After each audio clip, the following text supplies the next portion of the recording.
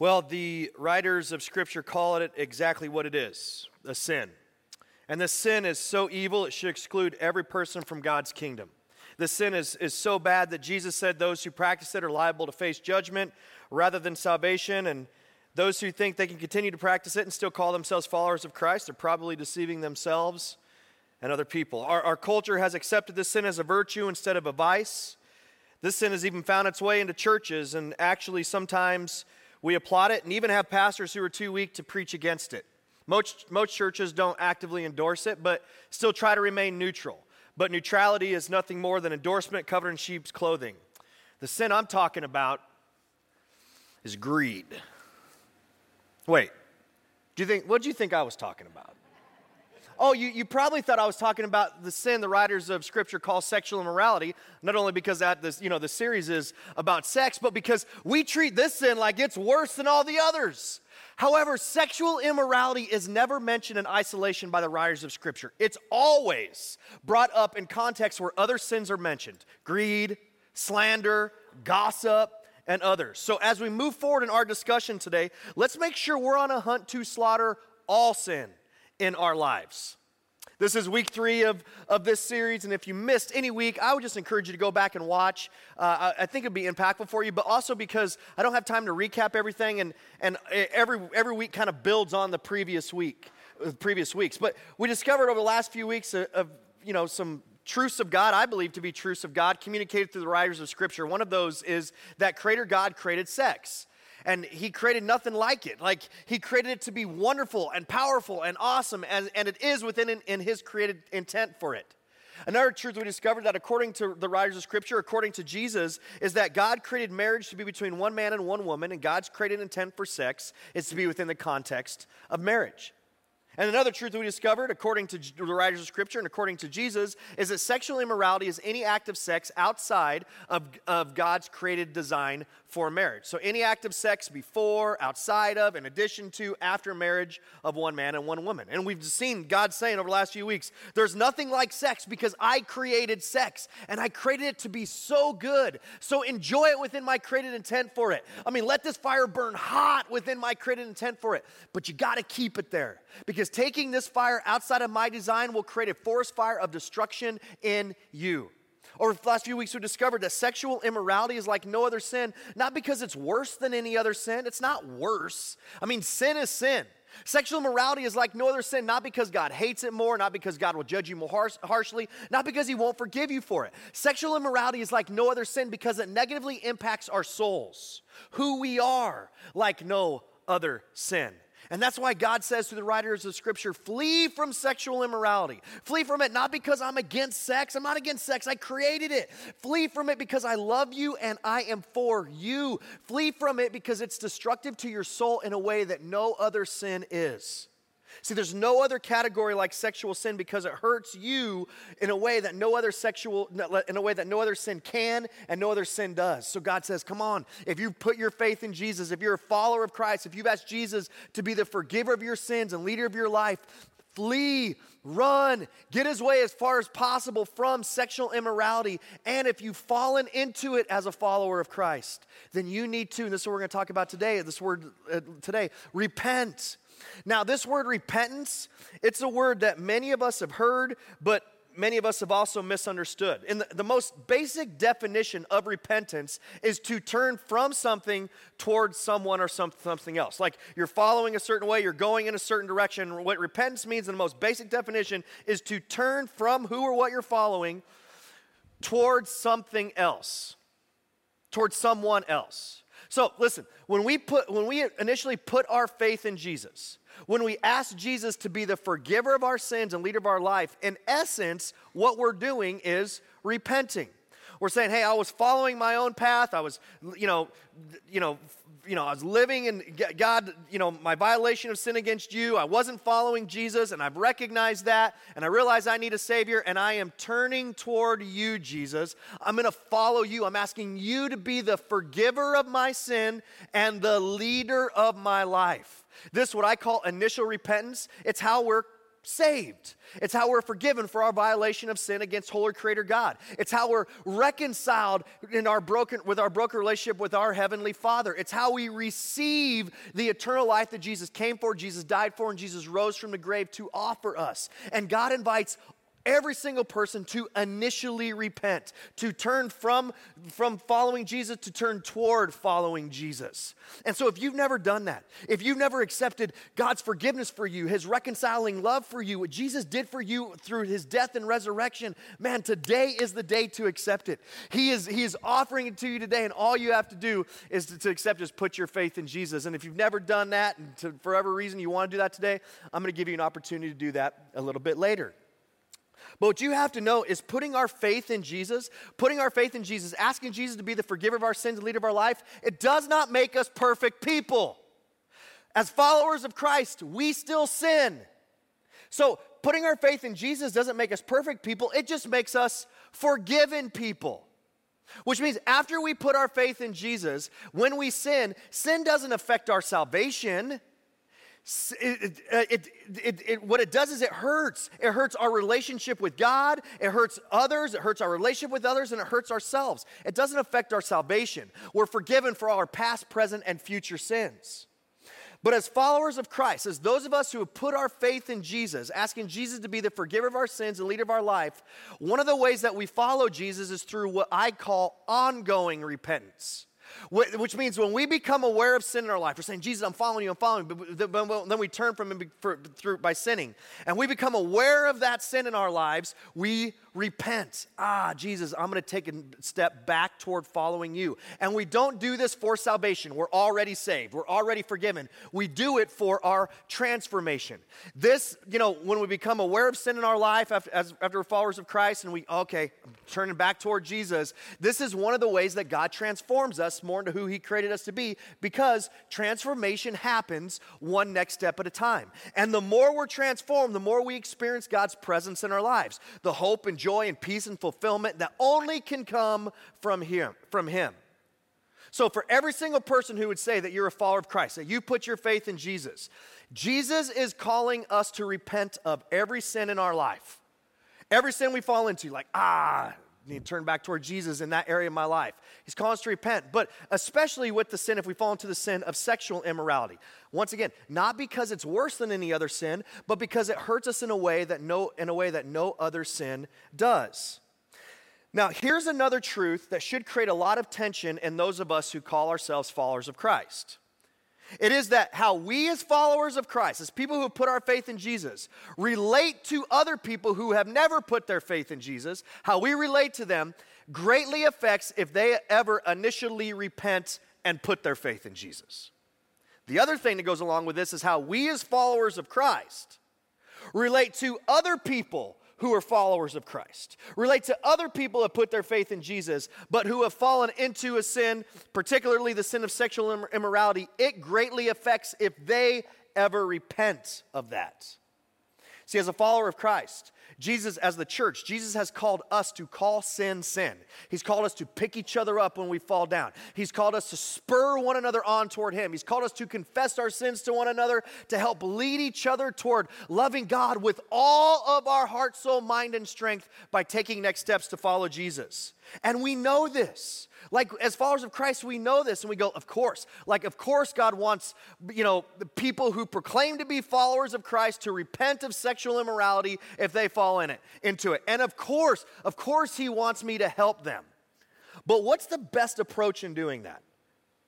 What's the most effective approach in doing that? What's your approach in doing that? Well, I know a common approach. The most common approach is to take a stand by our right positions. And here's how it sounds. Hey, you over there, you're living in sin. You're on the wrong side, and I'm over here on the true side, and I'm going to show you how wrong you are until I convince you of God's truth and you repent. Now, you may not say that out loud, but our actions prove that's many of our approach. I have a good friend of mine. He's a pastor. He's a much older pastor than I am. He has a granddaughter who recently, his granddaughter and her boyfriend moved in with one another.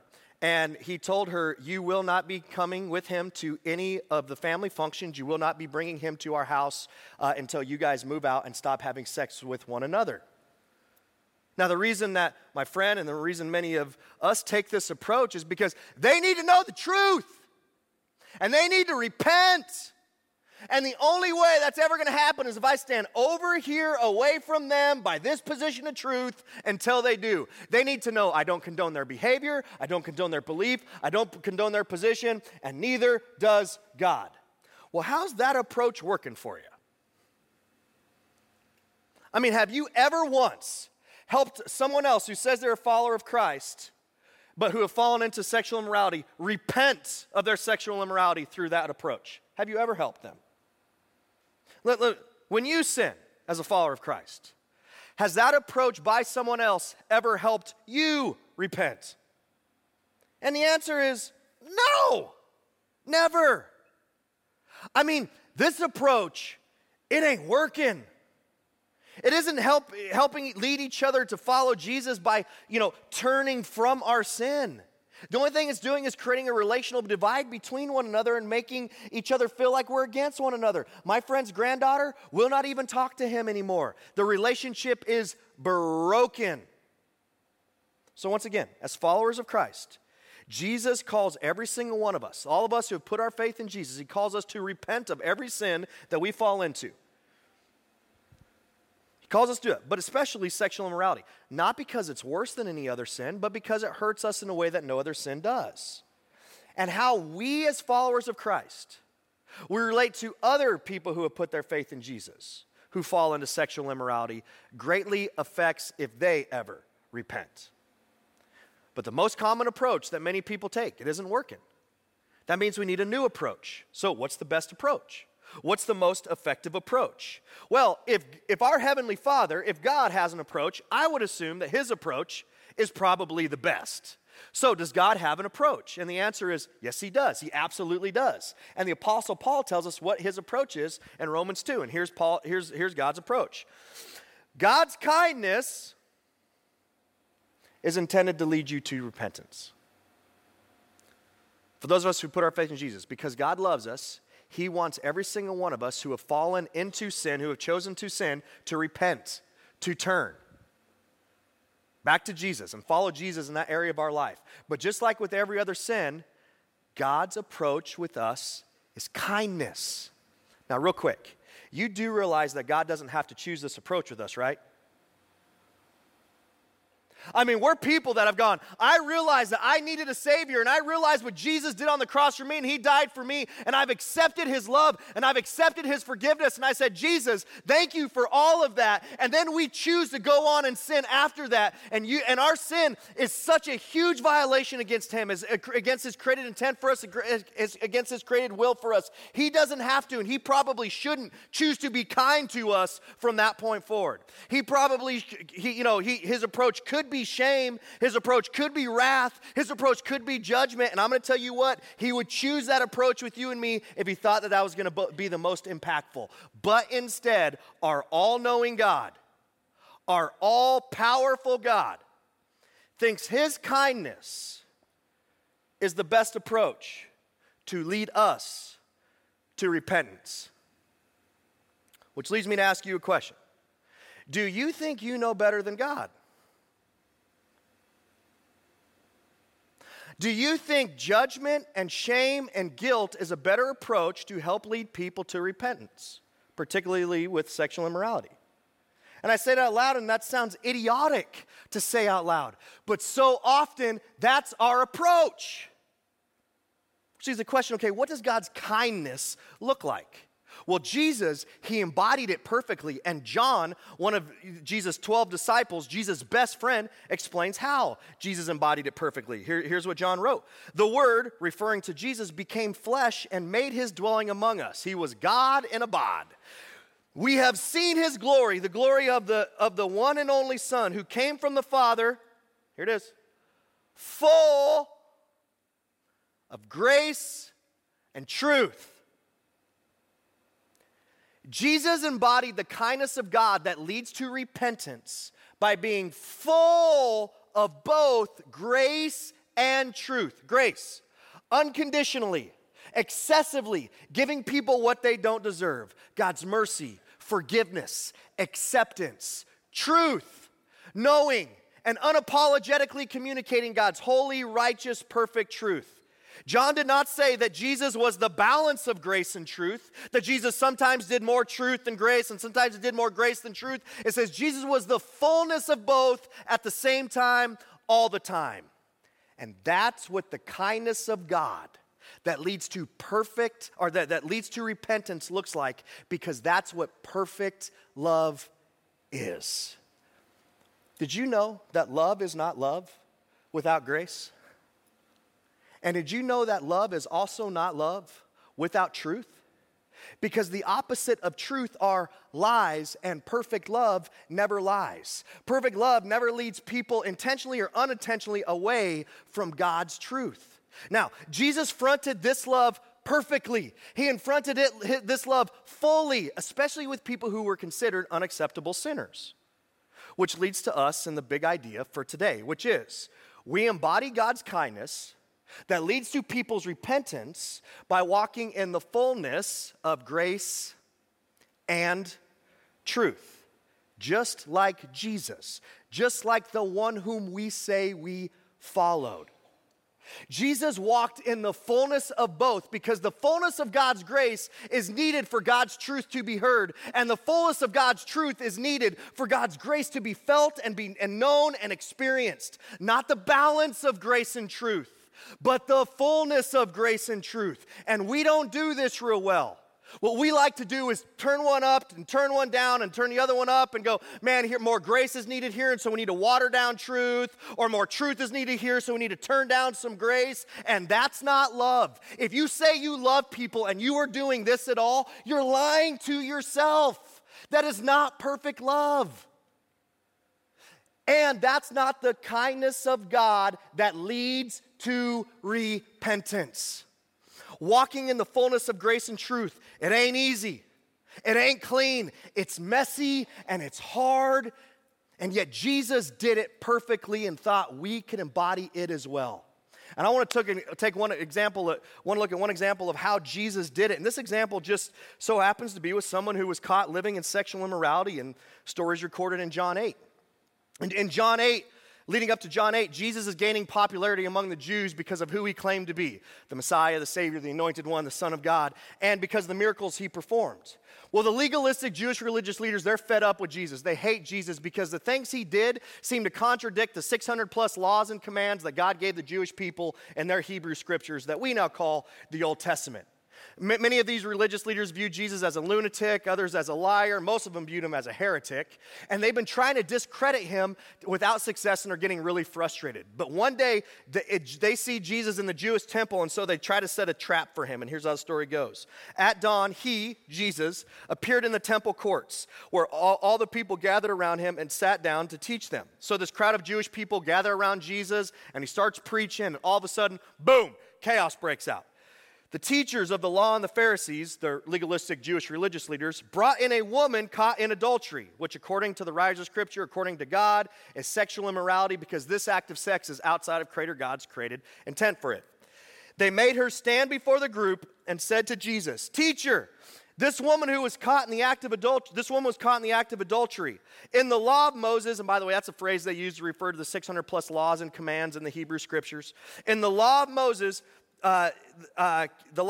commanded us to stone such women. Now, what do you say? They were using this question as a trap in order to have a basis for accusing him.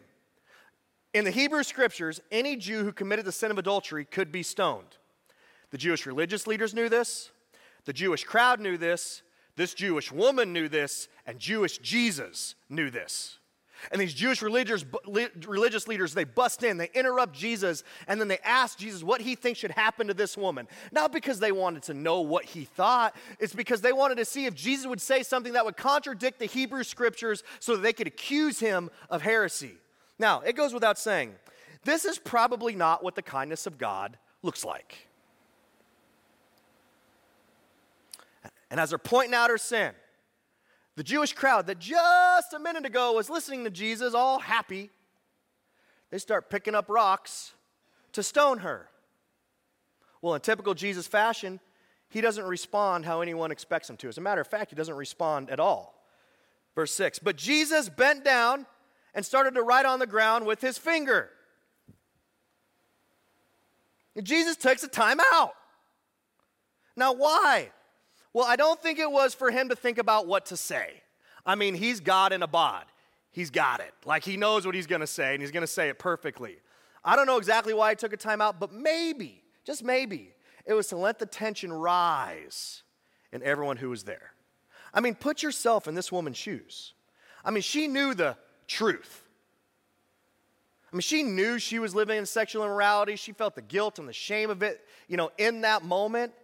And the longer she looked at everyone around her holding stones in their hands, through her tear-filled eyes, I'm sure, the more guilt and shame and judgment she felt. And maybe you can relate to this woman. After the last couple of weeks, you feel shame. You feel judgment from others or from God or from yourself for your sexual behavior. Now put yourself in the crowd's shoes.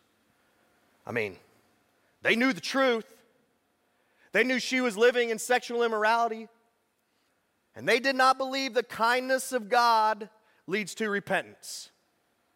They thought the wrath of God, the judgment of God, the shame of God did.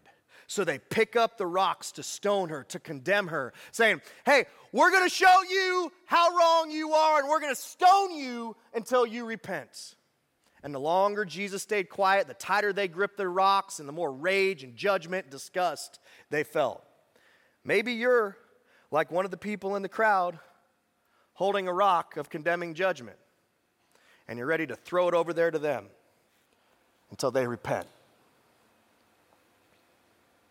Well, the longer Jesus stayed quiet, the more tension everyone felt, so they pressed Jesus a little bit harder.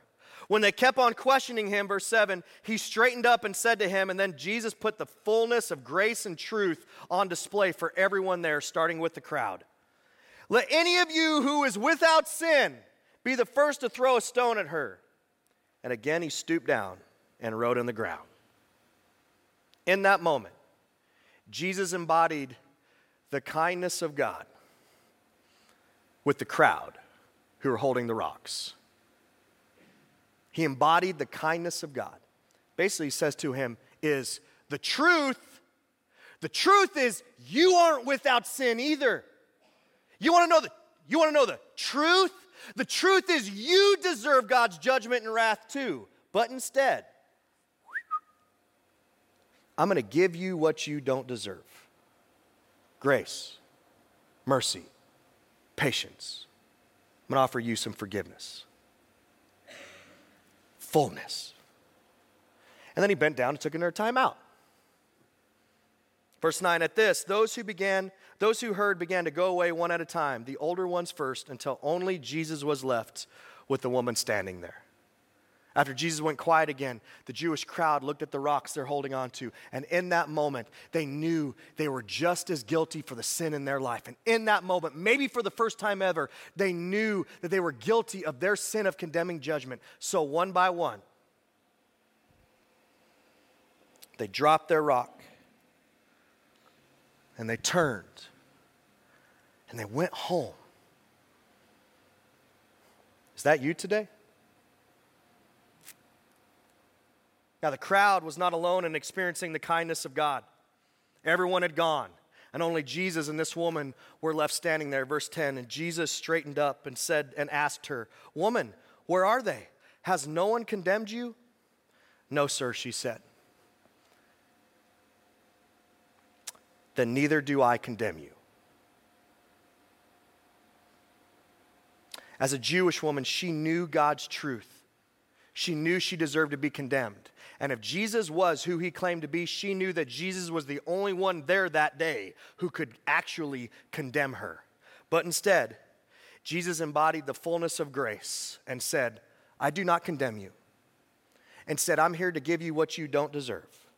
Unconditional acceptance, mercy, to offer you forgiveness. And you notice, he said this not after she repented, but before she repented, because the kindness of God is intended to lead to repentance. I mean, imagine how she must have felt in that moment. Imagine how much she must have felt to be offered so much undeserved grace. Because a moment ago, she was surrounded with people who were ready to stone her. Imagine how much shame and guilt were lifted off her shoulders in that moment. Fullness of grace. But Jesus didn't stop there. Jesus declared, "Go now and leave your life of sin." Jesus also embodied the fullness of God's truth in that moment. He unapologetically communicated God's holy, righteous, perfect truth and said, make no mistake about it, you're sinning. So repent, turn from. Because if you don't, this will destroy you like no other sin can and no other sin does. Is that you today? Now, the story abruptly ends right there. Just over. Story's over. And I believe John didn't record what this woman did next because he didn't need to record what this woman did next. He's assuming we all know she repented because if she hadn't of, it would be an anticlimactic story not worth telling. She didn't repent because Jesus took his stand on adultery over there. She did because she had a radical encounter with the kindness of God embodied in the person of Christ. Jesus embodied the kindness of God that leads to repentance by walking in the fullness of grace and truth. He did not balance them. He did not turn one up to turn one down. He did not do this juggling act, and they need a little bit more truth here, so I got to turn down some grace, or they need some grace, so I've got to water down my truth. He was the fullness of both at the exact same time, all the time. But you got to know, Jesus, he never changed, he never compromised, he never lowered, he never watered down his position on sin. He had a very high standard of sin. He had an extremely high standard of obedience, so high that he got on a cross and died for the forgiveness of your and my sin, because it was the only way that you and I can be forgiven for it. So he had a real high standard. And because of that, he could have implemented the approach we so often do with this woman. You need to know where I stand. You're wrong. You need to repent, and until you do, I'm going to have nothing to do with you. But this is Jesus. And Jesus had a different approach. He took his stand with this woman in the fullness of grace and said, I do not condemn you. And at the same time, he took his stand with her in the fullness of God's truth and says, leave your life of sin.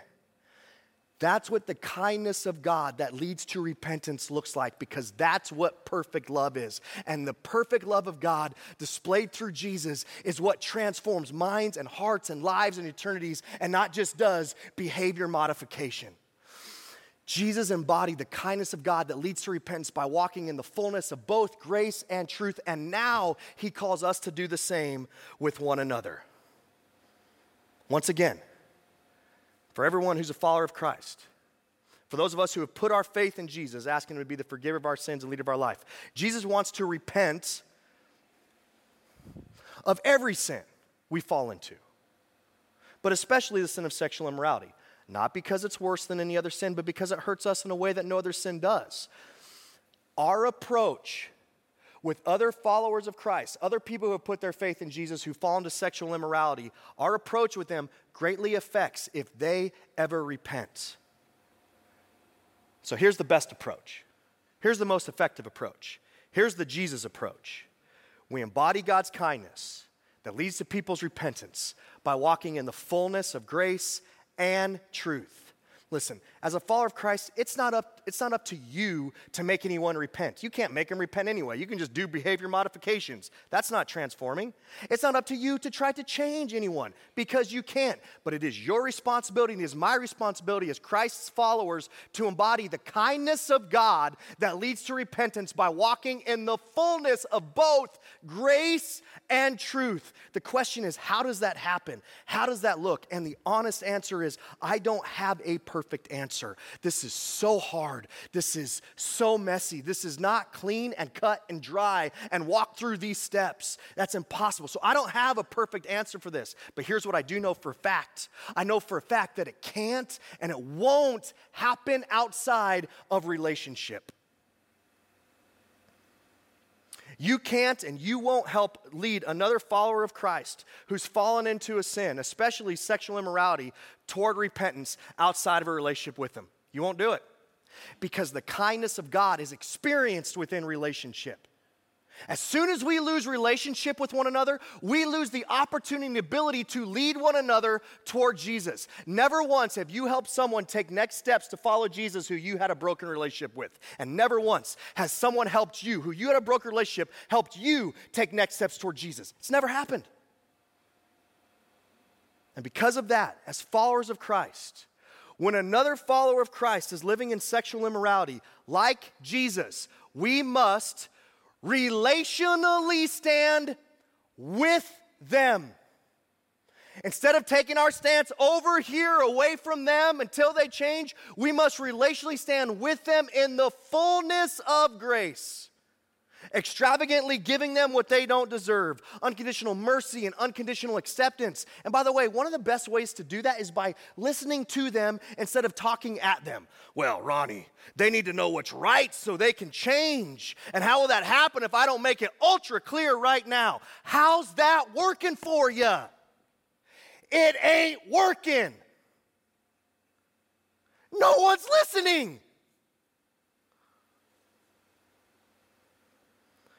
It is hard to love someone while you're talking at them. Love is most authentically shown when we are listening. Powerful things happen when we care enough to hear people's stories. It shows we're interested in them and that we care about them. By listening, you know what you're communicating? You're communicating, come as you are. Come as you are. You are welcome into my life. You are welcome at my table. And that is so powerful for them. But it's powerful for us too. Because it's how we learn where they're coming from. And why is that person who said that they've put their faith in Jesus, why are they thinking the way they're thinking right now? Or feeling the way they're feeling right now? Or behaving the way that they're behaving right now? Well, I don't care about learning. I want them to know what's right.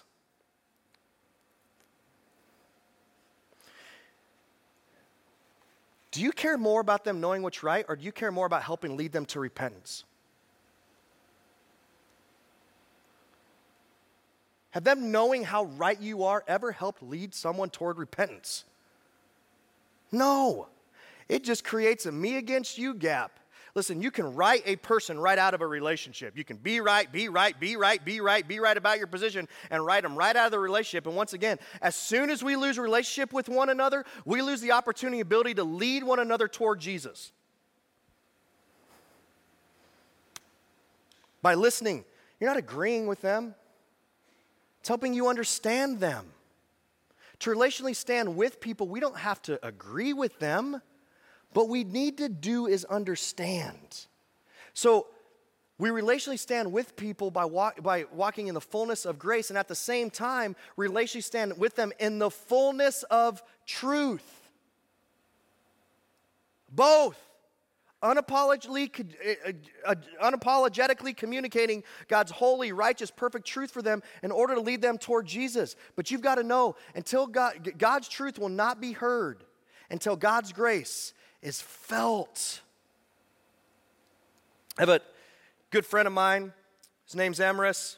Emrys is a part of Relevant. Emrys will tell you that he's put his faith in Jesus, asking him to be the forgiver of his sins and leader of his life. And Emrys desires to follow Jesus. But Emrys also has same-sex attractive and is actively pursuing that. Now, I obviously believe him sexually pursuing that is not what God intends for him in his sexual immorality. And with Emrys, it breaks my heart because of ultimately what I believe it's doing to him. Now, over the years, I told you, Emrys is part of Relevant. Emrys is actually a really good friend of mine. And let me tell you the way that didn't happen. Over the years, me going, hey, sinner! There's no way you can be a follower of Jesus, sinner. You need to repent. Stay away. Stay away until you change. I could have done that. But over the years, I have chosen to relationally stand with Emrys.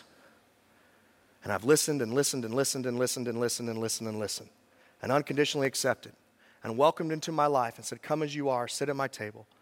And over the years, I've also, as best I could, tried to communicate God's truth and what I believe God's intent for Emrys is. Emrys completely disagrees with me. Emrys knows what I believe to be God's truth, completely disagrees with me. Emrys would say, man, I'm a follower of Jesus. I put my faith in Jesus, but I just don't agree with you on this one. And he knows that I could not be any more on the different page than him. But he also knows I love him. And we maintain a great friendship. We could not disagree anymore if we tried on this subject. And he knows it, and I know it. But we love each other. We have a great friendship.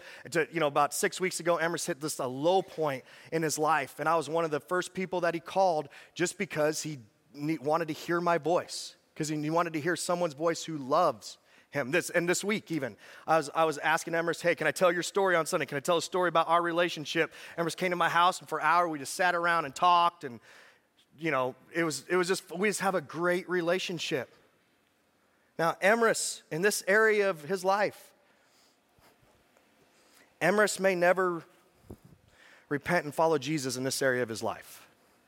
You need to know, that's not up to me. That ain't up to me. All I can do is embody the kindness of God by walking in the fullness of grace and truth with Emrys. And I don't know how to do it perfectly, but I try hard. And I do because I love him. And what's most important is I want him to know God loves him. And I want him to take steps toward Jesus in this. But that'll never happen outside a relationship. Listen, if you're a follower of Christ, you got to understand, we are the church.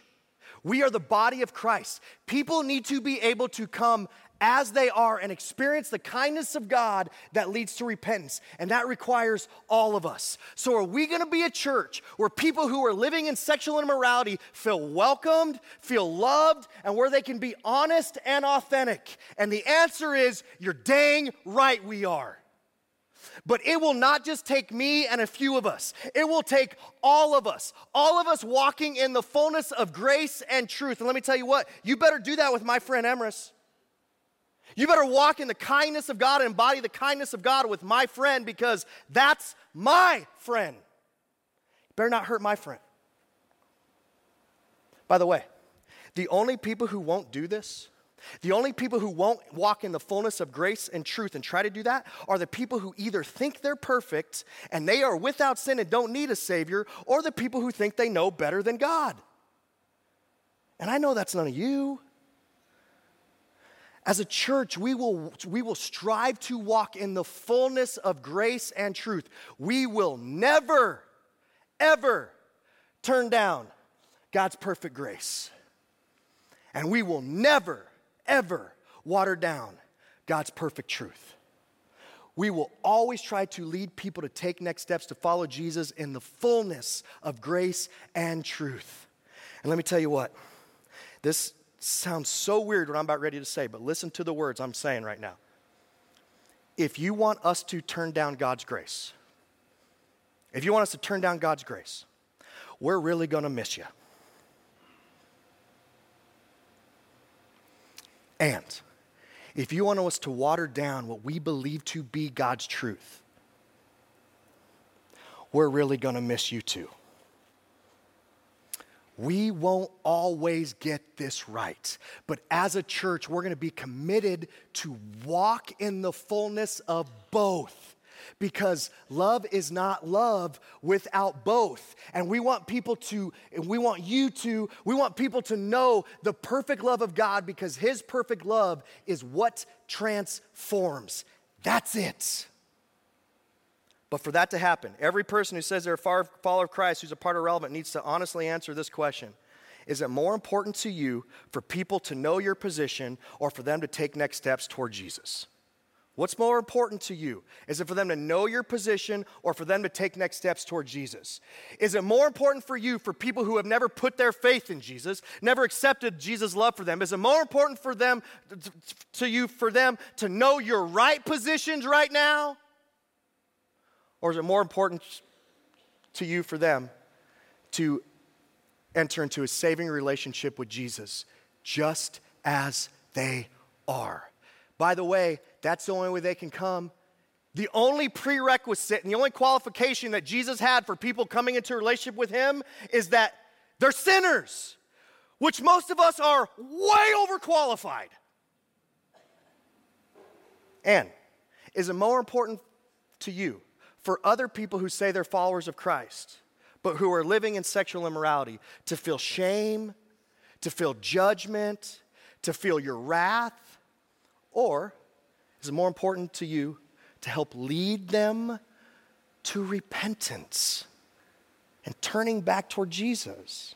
Listen, I know what's most important to Jesus, so let's take that approach. If we do, it'll change everything. It'll change everything for them. It'll change everything for you. It'll change everything for us as a church. It'll change everything for a watching world who desperately needs to see what the perfect love of God looks like. This is hard. This is messy. It's not easy. I don't know how to do it perfectly.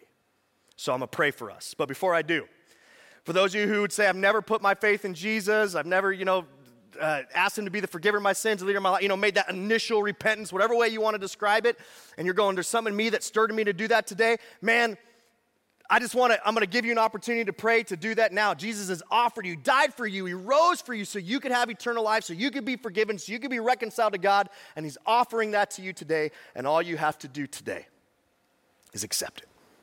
So let me pray for us. Dear Lord, this is so hard. I thank you for your kindness toward us, for your grace and truth with us all the time. And I pray that we embody that fully and perfectly as best as possible going forward with one another. When we sin, Lord, we just are concerned with everything to help lead each other back to you. And we do it by embodying the kindness of God, walking in the fullness of grace and truth. Give us wisdom on how to do that, discernment on how to do that, courage on how to do that. Lord, for every person who's never put their faith in you, Jesus, who's watching right now, who's in this room, I pray that right now, quietly where they are, they choose to do that. They say, I need a Savior because of my violation of sin against God. It's separated me from holy Creator God.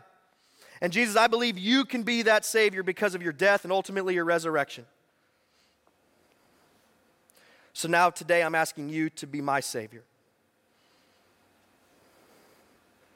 I'm asking you right now to be the forgiver of my sin. And I'm turning and asking you to be the leader of my life.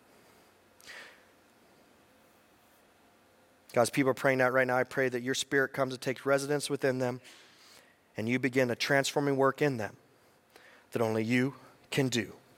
In Jesus' name, amen.